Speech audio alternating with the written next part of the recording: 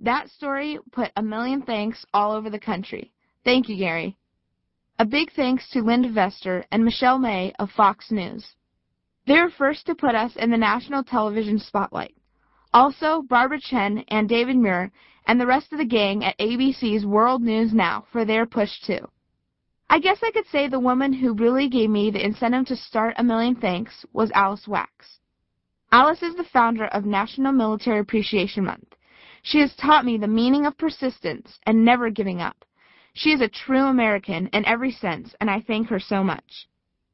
Chris Murch, president of WSRadio.com, and his staff gave me the chance to tell the world about my campaign on my own WSRadio.com radio show.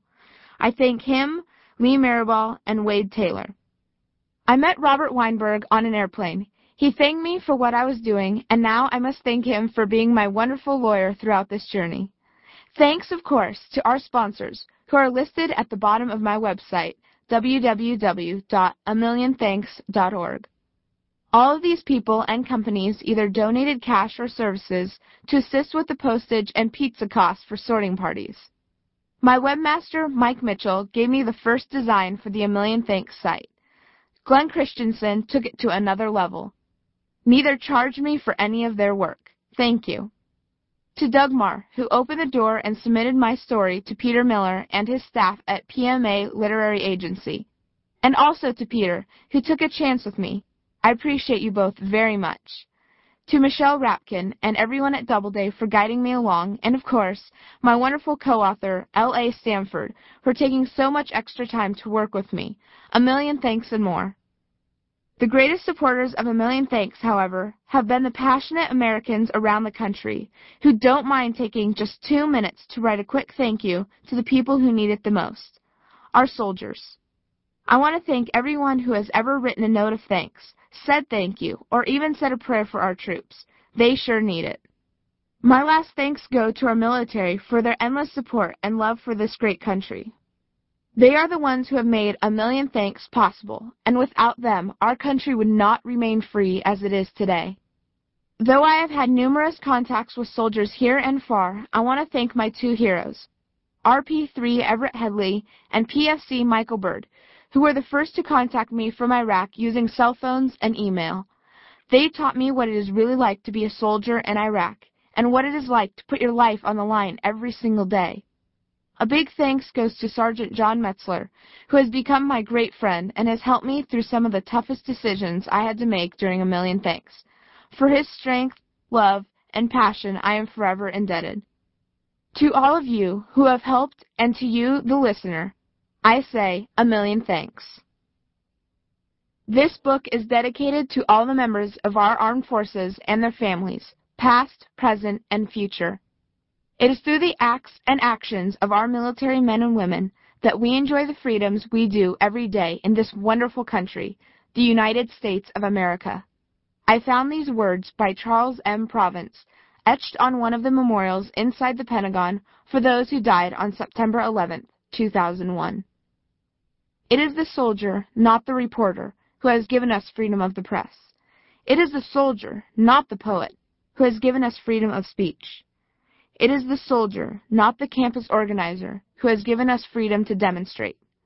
It is the soldier, not the lawyer, who has given us the right to a fair trial. It is the soldier who salutes the flag, whose coffin is draped by the flag, who allows the protester to burn the flag. The beginning of a remarkable journey. As we rode on the train from Anaheim to San Diego, I had no idea that my life was about to change. The Amtrak Surfliner was great, and I loved looking out the window to see all the sights. The Pacific Ocean was on the right, which I've been to many times before, and there are people surfing near the San Onofre power plant because the water is warmer closer to the reactor.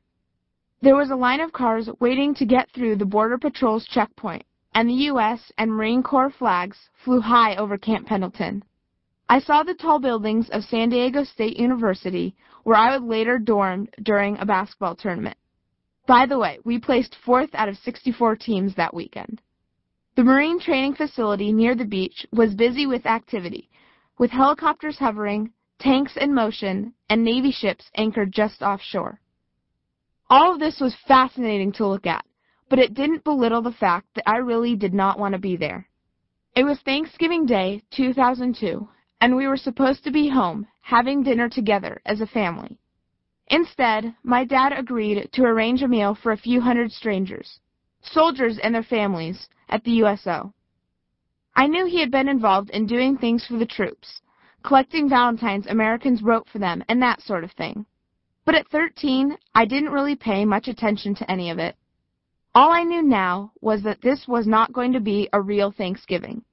Yes, our family was going to be together, my younger brother Ryan, my mom and dad, my Grandpa Nate and Grandma Betty, my Aunt Sandy and Uncle Mike, and me. But we would be eating with hundreds of people we didn't know. When we got to the USO, though, I started to feel differently about things almost immediately.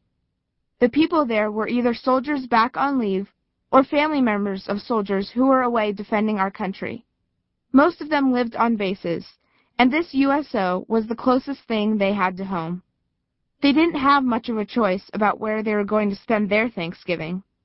I could see they really appreciated having a place to celebrate and that people cared enough to do something like this for them. It made me feel, well, a little guilty for complaining to my parents earlier about having to make this trip. We began decorating the upstairs hall for the Thanksgiving meal. There were rows and rows of tables.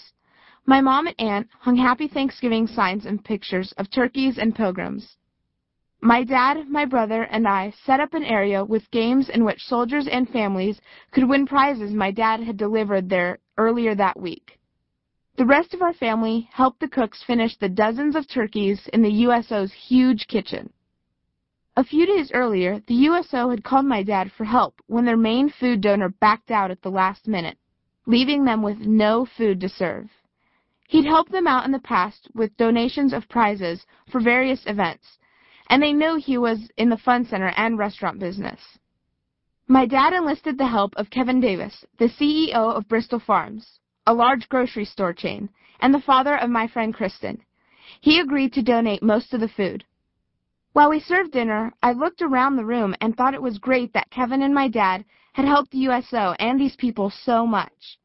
Amazingly, it seemed like a traditional Thanksgiving, if your family was really, really huge. After the meal, I operated a spinning wheel where kids could win prizes. This was a big deal to these kids because money was tight for most of their families, and the kids couldn't simply get toys whenever they wanted them. There was also something called the Santa Store, which the USO runs before Christmas for military families who can't afford gifts for each other. At the Santa Store, stocked with donations from local businesses, they can pick gifts for each other without charge. Throughout the USO, there was a real sense of festivity, and I could see it was a special event for everyone involved. Seeing the looks on people's faces as they ate, played games, and chose Christmas presents, I began to realize how important something like this was to them. They weren't with their extended families, as they might be on holidays when they or their loved ones weren't in the service, but they were with people who understood and appreciated what they were going through. Suddenly, it didn't seem like such a big deal for me to give up my normal Thanksgiving. In fact, this kind of Thanksgiving started to feel pretty good. The most touching moment, and the one that literally changed my attitude, came when my dad handed out some of the Valentines he'd received late during the previous February. He walked over to a soldier who was about to leave and gave him a packet of Valentines. The soldier seemed amazed at the gesture. "There are a lot of people who appreciate what you're doing for them," my dad said. I could tell this really touched the soldier, but also that he wasn't accustomed to this kind of treatment. He looked my dad in the eye and said, "Thank you, sir." Then he turned to go. As he walked away, though, I saw him wipe away tears. I looked back at my dad and saw he was doing the same thing. That's when everything clicked for me. At that very moment, I realized how much our appreciation meant to our troops, and I really wanted to let them know how much they meant to us. As we rode back on the train that night, I had a completely different feeling in my heart than I'd had on the ride down. A few months later, just before Valentine's Day, we went to march